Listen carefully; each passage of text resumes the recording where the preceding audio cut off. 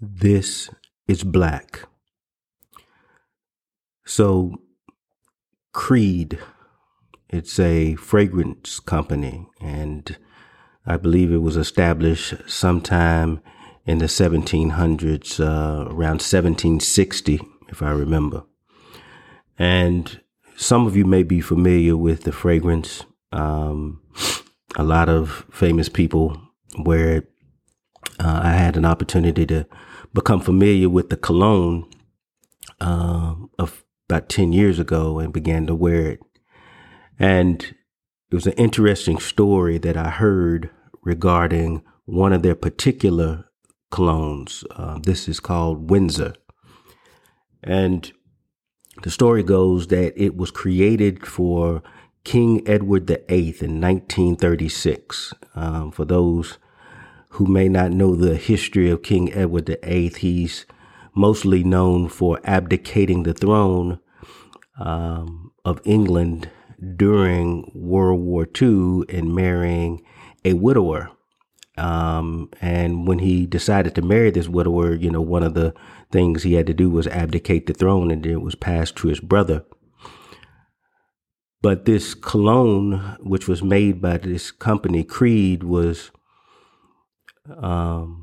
very well known. They had grabbed, I think, if I remember correctly, from around the empire, all the different fragrances from around the British Empire, meaning they grabbed sandalwood from a certain part of the world, and they grabbed other Bohemian orange and roses, all again coming from around the British Empire, if I could remember correctly. Maybe not sandalwood, maybe it was another note. But the point is that they gathered this fragrance, and King Edward was known as kind of this very classy and tasteful dresser. And there's a story that one day someone remarked, they said the fragrance that he had on, the cologne he had on, was equally as tasteful and classy and as strong as he was in his style as a king. And the story that I remember, the King Edward VIII replied, "Royalty need not shout." And I always thought that was a powerful statement. Royalty need not shout. Meaning, for me, when I heard it, that your life, your work, who you are, your very essence, your character, your integrity, all the things that embody the human context, the human experience, that your royalty, that your strength, who you are, speaks for you. Think about that for a second. Your life, your journey, all those things speak for you. Meaning, you can have the money, you can have the status, you can have the fame, you can have all of these things.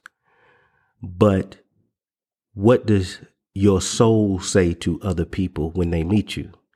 What does your life say? What does anything mean regarding your experience and your journey other than who you are, your actions? In your everyday life, ladies and gentlemen, live up to your royalty. Live up to your divine sense. Live up to who you are truly.